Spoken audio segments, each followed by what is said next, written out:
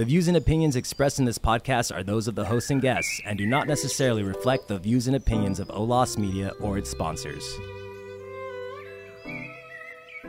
Welcome to From the Nest with Charity Jen. I'm your host, Jen Newmeyer.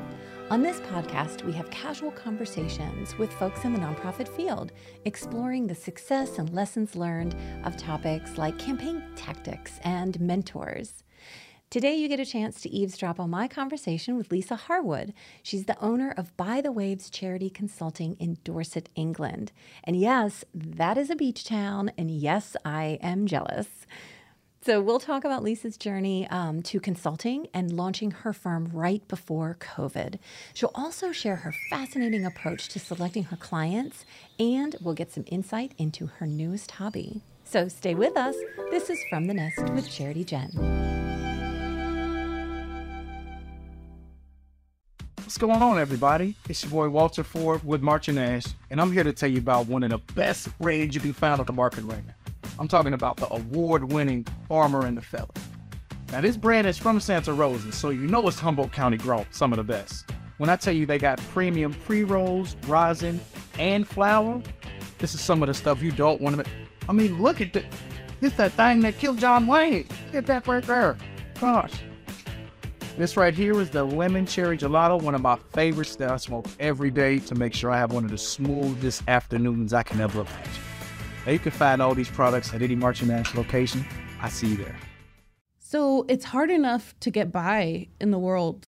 On top of that, not being paid right by your employer and being cheated out of overtime, being cheated out of the hours that you work, it's not fair. And if you're going through that, it's important to seek help.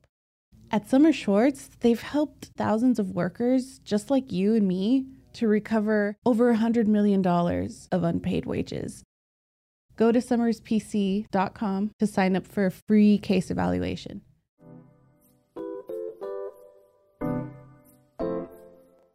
So Leesa, thank you so much for joining me. I'm very, very excited to have you on the podcast. And I know the listeners are going to just love hearing from you and hearing your background. So as we start off, let's tell us a little bit about you and your background.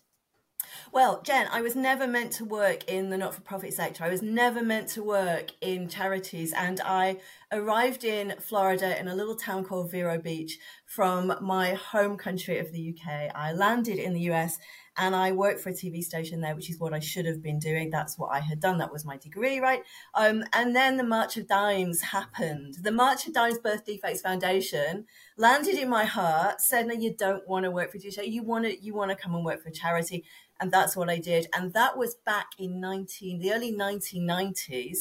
And I never looked back. I have been in the charity sector ever since. So then I went to the American Cancer Society in South Florida. And then when I came back over to the UK, I carried on and worked for Save the Children, worked for the Royal National Lifeboat Institution, which is a huge maritime life-saving charity over in this country. So yeah, I got the charity bug and it never left me. Now I run my own consultancy, working with not-for-profit leaders in the sector. So it's been not-for-profit all the way, and I have enjoyed every single minute of it.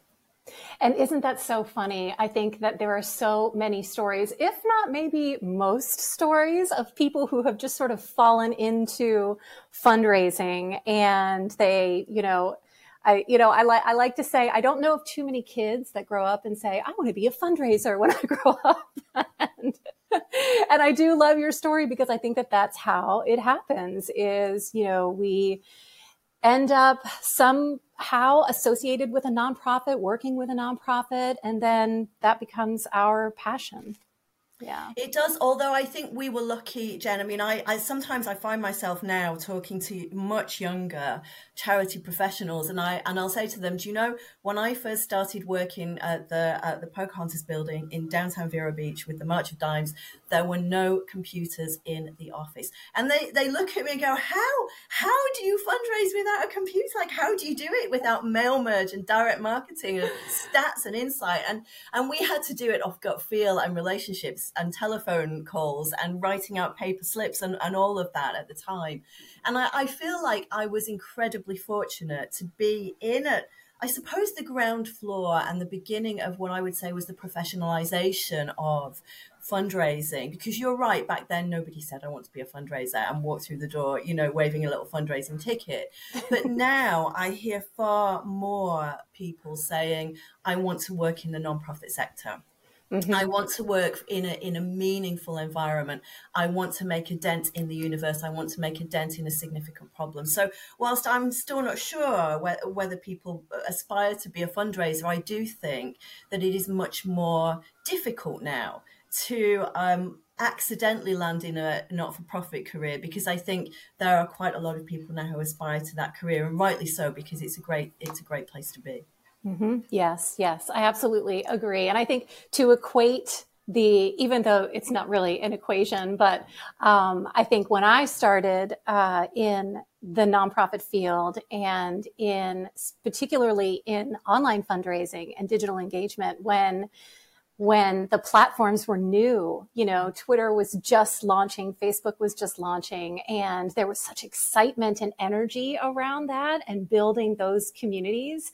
And so, there is always an evolution, of how we do things. And it's interesting to sort of hear those journeys and how that has evolved over the years.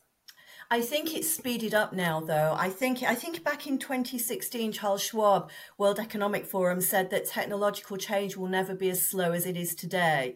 And I think that's the difference now, isn't it? Is that where it took 20 years maybe for us to really harness the power of technology in those early days, in a blink of an eye now, you have to understand. And I work with a lot of my clients around things like crypto philanthropy, digital platforms, different giving platforms. And I think you really have to move quickly now, because it's a build. And if you miss any of those early steps, you really struggle to keep up. And one of the concerns I've got for charities these days is you have to move quickly, you have to move fast.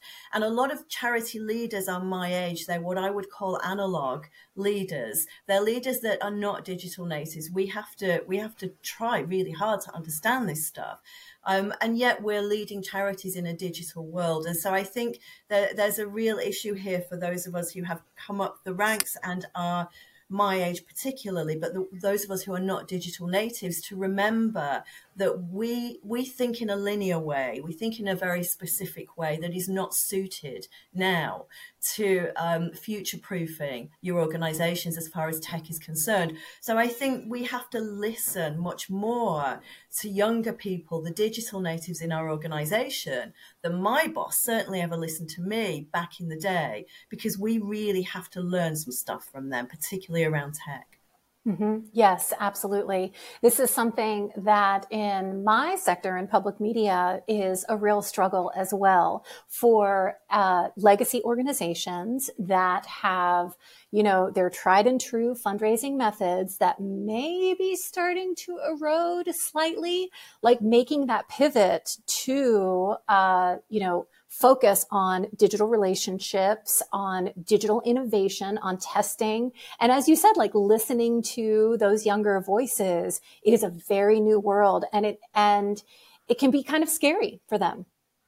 It can, and we've seen that happen during the pandemic, I think. I mean, one of the problems of the pandemic that the pandemic created for charities, as well as the high demand in some areas, was cash flow was on a knife edge for many organizations. And what worried me in that period was I saw lots of charities disband their innovation teams to cut budgets. I saw lots of charities disband their innovation and their experimental budgets at a time for me where I think they needed them the most. And I wanted to shout, no, don't cut that. Cut something that you've been doing for a long time that is starting to go down. Don't cut something that is essentially the thing that will save you in the future, And so I hope that they come back. I hope that those innovation teams are brought back into the fold, and I hope that those innovation budgets recover. But it was a shame to see some of those cut during the pandemic, when I think charities needed them most. Mm-hmm. Yeah. Now, I know in your sort of consulting role, you work with a lot of different kinds of clients. And so how do you approach those conversations? And are there any tactics or tips that you would have for talking to leadership about making those investments in digital? What sort of just overall your experience with that? Well, it's a very small consultancy. It's me. And I do have a couple of really trusted associates that I use as well. But I think for me, it's about being really authentic. And I am really authentic with clients. And I will always say to a client or a prospective client, if you want someone to come and help you keep things ticking over and shore up those areas that have been in decline for the past 3 or 4 years and actually are now in a terminal decline, probably go and find another consultant, because that's not me. If you want to take some risks, if you want to do something innovative, if you want to try something new, and if you want me to challenge your thinking on how innovative you're being, then that's great. Let's have a conversation. So I think right from the outset, I'm not a consultant who will shore up and who will, as part of a longer term strategy to buy some time whilst a charity innovates, maybe, but I'm always really clear at the outset that that's not what I do. I don't, and so I'm much more interested in helping charities to plan something for the future rather than keep a legacy from the past on life support, because that isn't going to help. And I'm always really clear about that. Mm-hmm, mm-hmm. And, going back to, when you are sort of evaluating those clients and who to take on, being a small consulting firm yourself with a few others helping, how do you go about making those decisions? I mean, I know that before, when we have talked, you had some really unique roles. You were an interim CEO, I think, at one point, and so how do you balance those requests and really sort of analyze the client need to sort of match your skills and talents? So I have three. I always say I earn my salary in 3 different currencies. And the first one is obvious, it's money, because I have to pay the mortgage, right? You have to live, you have to eat, and you have to pay your fuel bills. So I have to be paid. But the second one is innovation and fun. I've got to get paid in that. The client has to pay me in innovation and fun. And then the third one is learning. So when a client offers me an opportunity to learn something that I did not know before I engage with that client, then that's great, because it keeps the grey matter alive and it keeps you thinking. And so I kind of balance it out between those 3, what I call those 3 accounts. And if a client can give me lots of learning and lots of innovation and fun, then I might not charge them as much.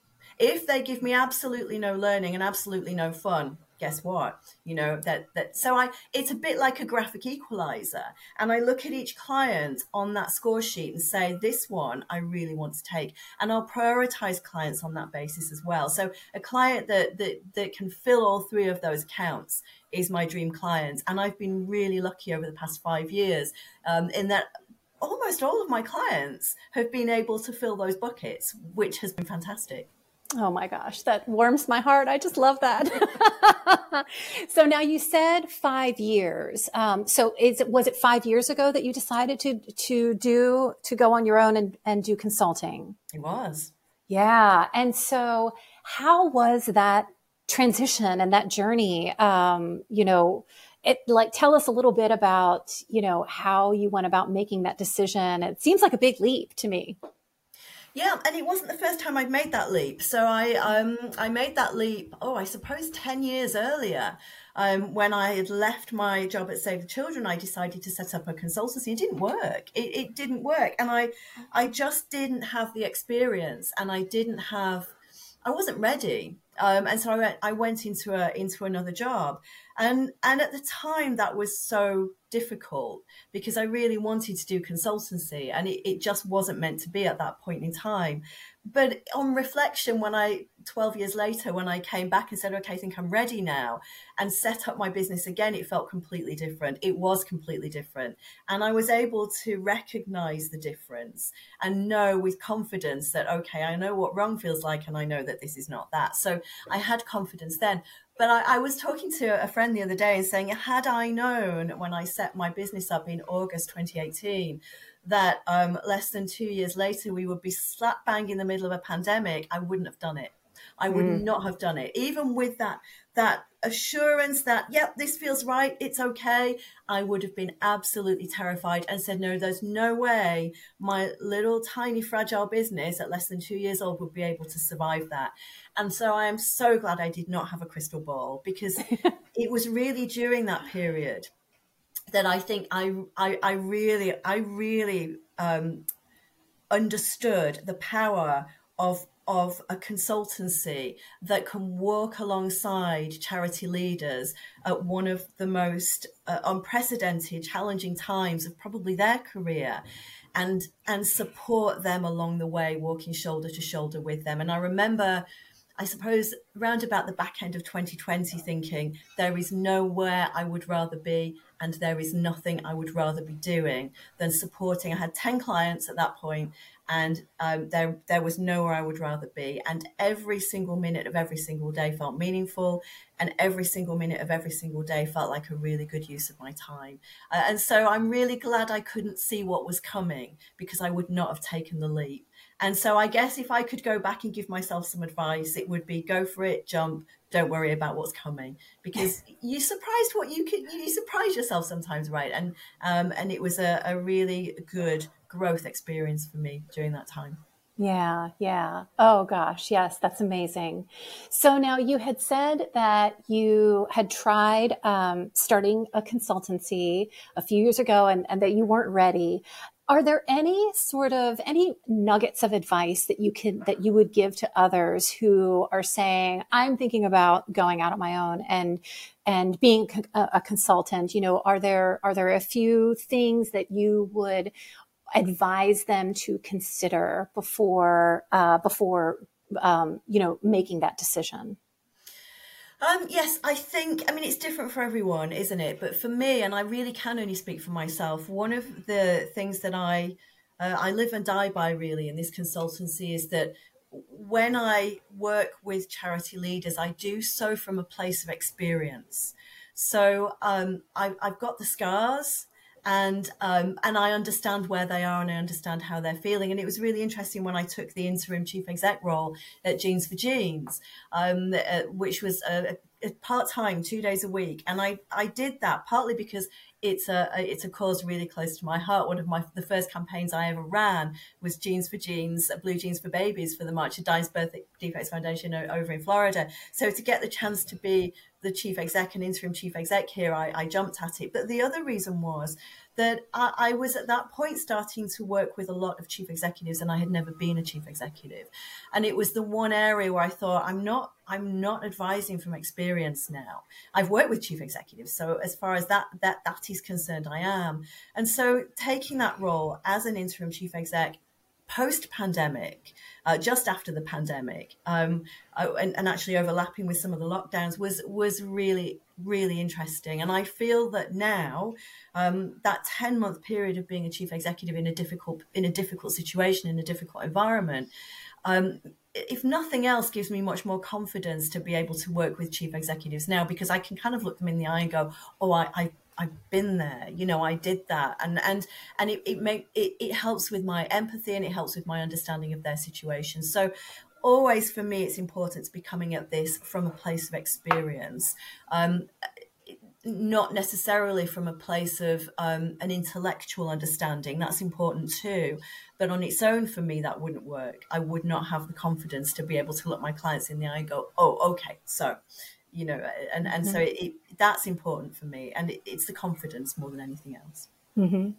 And I love what you said about having the scars along the way, because I do think, as difficult as nonprofit work is, there is always something to learn in those challenging situations. I was at a nonprofit where I had almost free reign to do very creative innovative online campaigns, and, really had a lot of experience under my belt. And then when I started at a new organization, there was so much resistance, and it was all about navigating those waters. So I love that aspect of consideration. What are your buckets of experience when you're thinking about going into consultant work? Like, just understanding, even for yourself, like, here are my little areas, Yep. that I'm really good at, that I have that experience, that, as you say, I can look someone in the eye and relate to what they're doing and give them advice.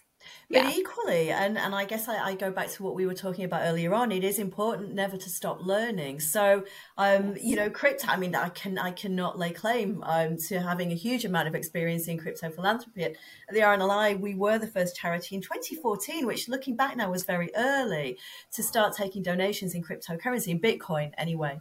And so I remember that, but I am still, just like everyone else, quite new to crypto. So there are some things you can't have experience in because they weren't there when you were doing that role or in that position.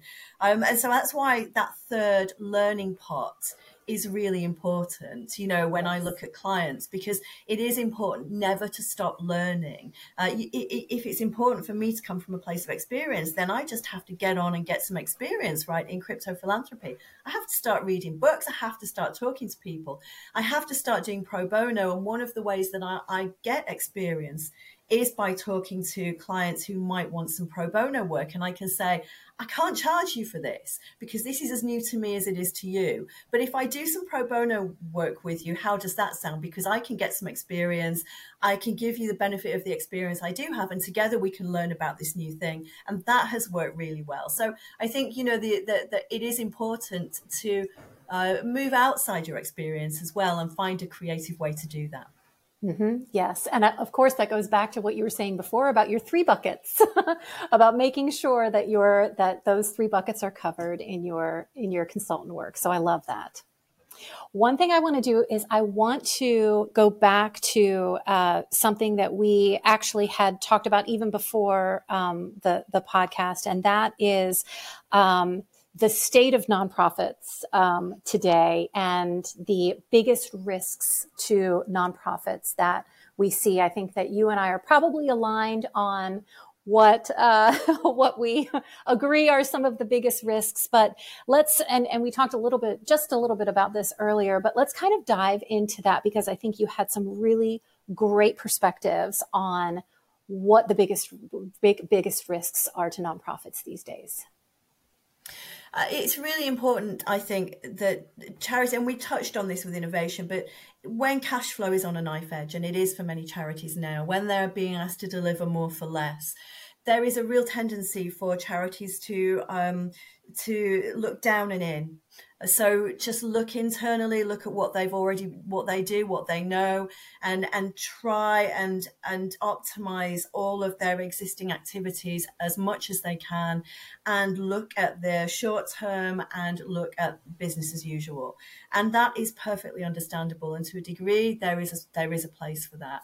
But I think one of the biggest risks at the moment, and until we can get charities and nonprofits back on an even keel financially, is that's all they do. And what they don't do is they look up and out.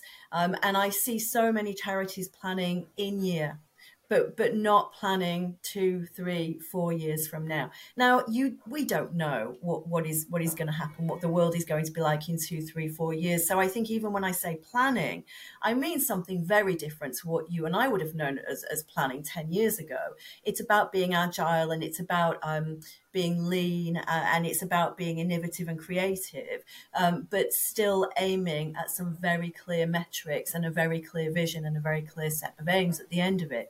But that requires multi-year planning. That requires us looking up and out. That requires us not just embracing technology as a tool, but being able to thrive as an organization in the technical ecosystem, which is much bigger than that. So I think one of the biggest risks is that we retrench back into year-on-year planning. We retrench back into trying to keep what we've got on life support, and we don't look up and out, and we're not brave, and we don't learn from other sectors, and we stay in our bubble. And I think that's one of the biggest risks that we've got at the moment in the sector.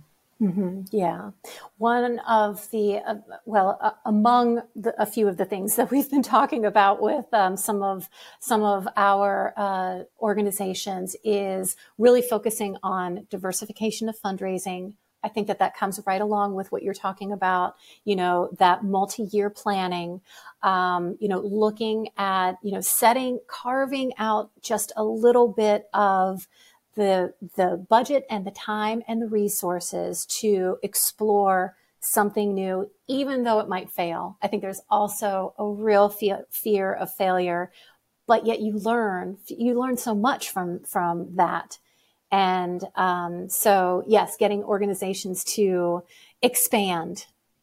For sure. And I always work with my clients on an ANSOFS matrix, because I think, you can proactively decide how much of your fundraising investment and risk you want to put in product development, how much you want to put in market development, how much you want to put in that top right-hand quadrant, which is diversification. And therefore you might lose that. And I think as long as you have some framework and some discipline around those decisions and you stay with them, you can make sure that you always allocate some growth investment. You always allocate some diversification.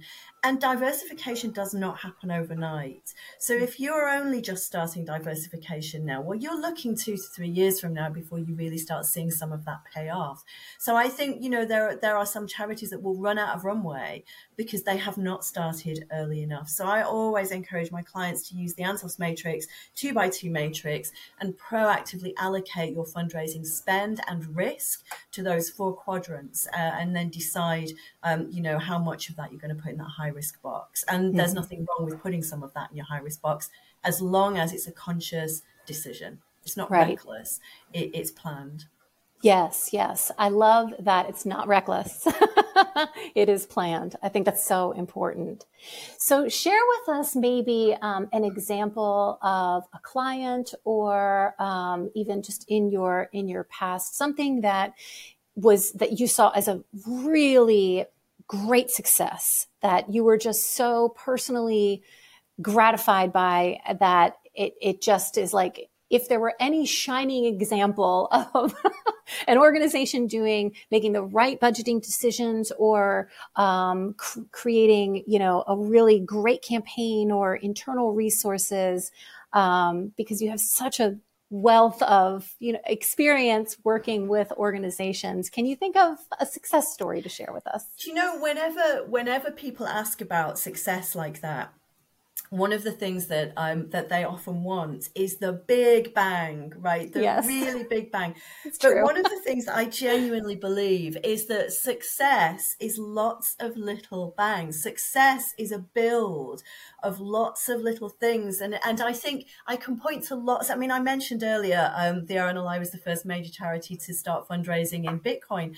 And I remember at that point, other charities just looking at me and, what are you doing? Why are you doing that in 2014? I'm like, well, why not? I mean, you can't trace where the Bitcoin are coming to. I'm like, so where every coin that lands in one of your cash collection boxes comes from, right? No, of course you don't. So, you do what you can do. And of course, now you look at the giving block and you can get the details of the people who donate, one of the 7,000 cryptocurrencies that they take on their platform.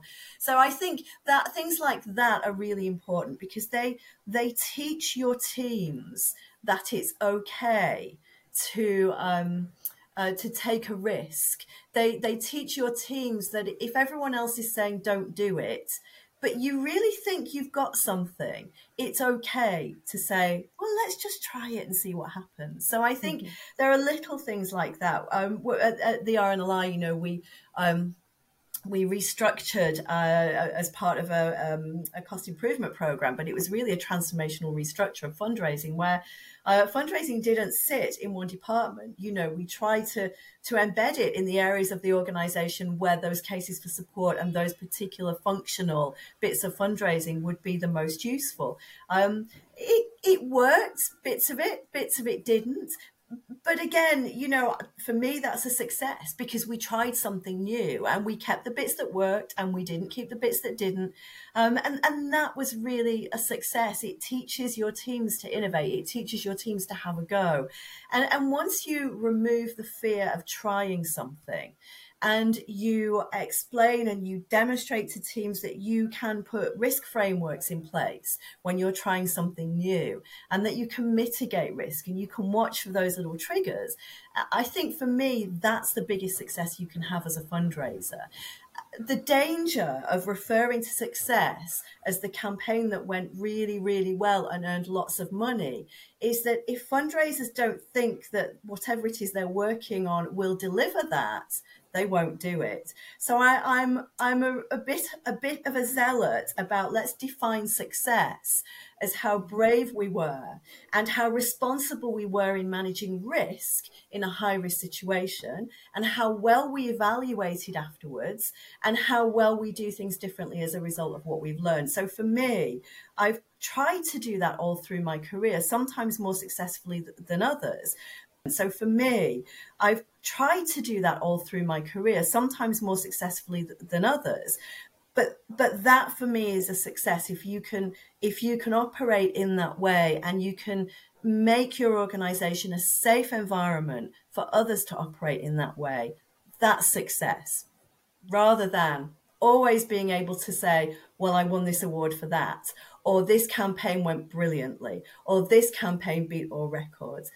In a way, that's easy to do. That's the easy bit, right? But getting an organization to be brave, innovative, without being reckless, and creating that culture, that's a success. Mm-hmm. Yes, I was just going to say, like, creating like that creates such a wonderful culture for people to feel like they can contribute, to feel like they can bring their ideas to the table, that there is some freedom in that. Yeah, for sure. Yeah. And that there is no recrimination if it goes wrong. I think in that kind of organization, it's safe to bring bad news as well as good, you know, and I think that's really important as well. And so, the culture is really important, and creating the right culture, particularly now. I mean, we've talked about, one of the reasons I think that innovation teams have been disbanded is because nobody's really happy, or those organizations aren't happy to embrace calculated risk within their organization with a view to calculated gain. And that for me, you know, if those organizations are going to hold up a direct marketing campaign that went really well, that they've been doing for years, and they got a 3% increase this year on that campaign, but they've closed down their innovation team, I'm not sure I can buy into that. Yeah. I think that is a great ending to our podcast, but I do have one other question for you. So tell us, Leesa, just what kinds of things do you enjoy doing on the weekend? Well, I have just started, and I say this, I when I was young, like young, so a child, I was a writer. So from the age of about 11 all the way through to about 21, I wrote a weekly column for my local newspaper. I won some writing competitions. I had a play produced. And if you'd have asked me then what I would have ended up doing, I would have said I'll be a writer. But life got in the way. I found fundraising, which I adored, and found the charity sector, which I love. But I have just gone back to university here, and I've just started a creative writing course. And I have found my love of writing again. And so you will find me at the weekend now writing, because I'm being held feet to the fire to do 2,000 words a week as part of my course. And so it's really lovely. And I have found this love again that I had forgotten all about. So that's the thing that I'm really excited about at the minute. And of course, I live in Dorset, which is on the south coast of England. I go from beach to beach. I lived in Florida in Vero Beach. Now I'm at Dorset. Got some of the most beautiful beaches, and the warmest ones, because we're all the way on the south coast. So who wouldn't go to the beach? Yes. Oh gosh, that's wonderful.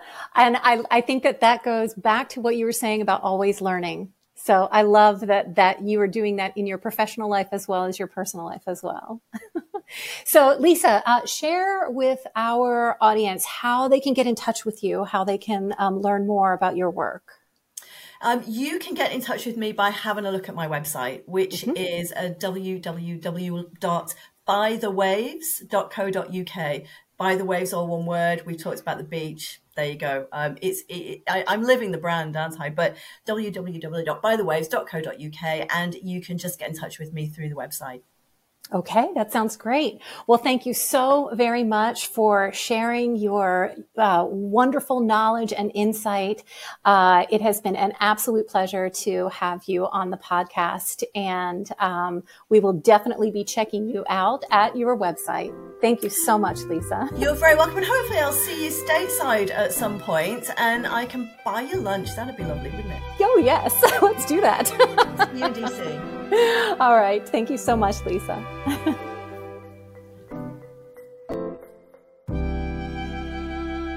Such a fun conversation with Leesa.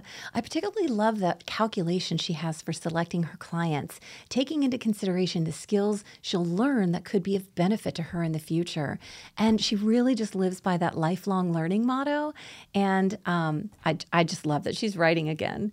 So I hope you have enjoyed this episode. If you'd like more nonprofit fundraising resources, visit my website at charitygen.com, where you can sign up for my monthly newsletter, access free guides, and learn more about my book, The Insider's Guide to Online Fundraising. This has been From the Nest, where fundraising takes flight. Thanks for listening.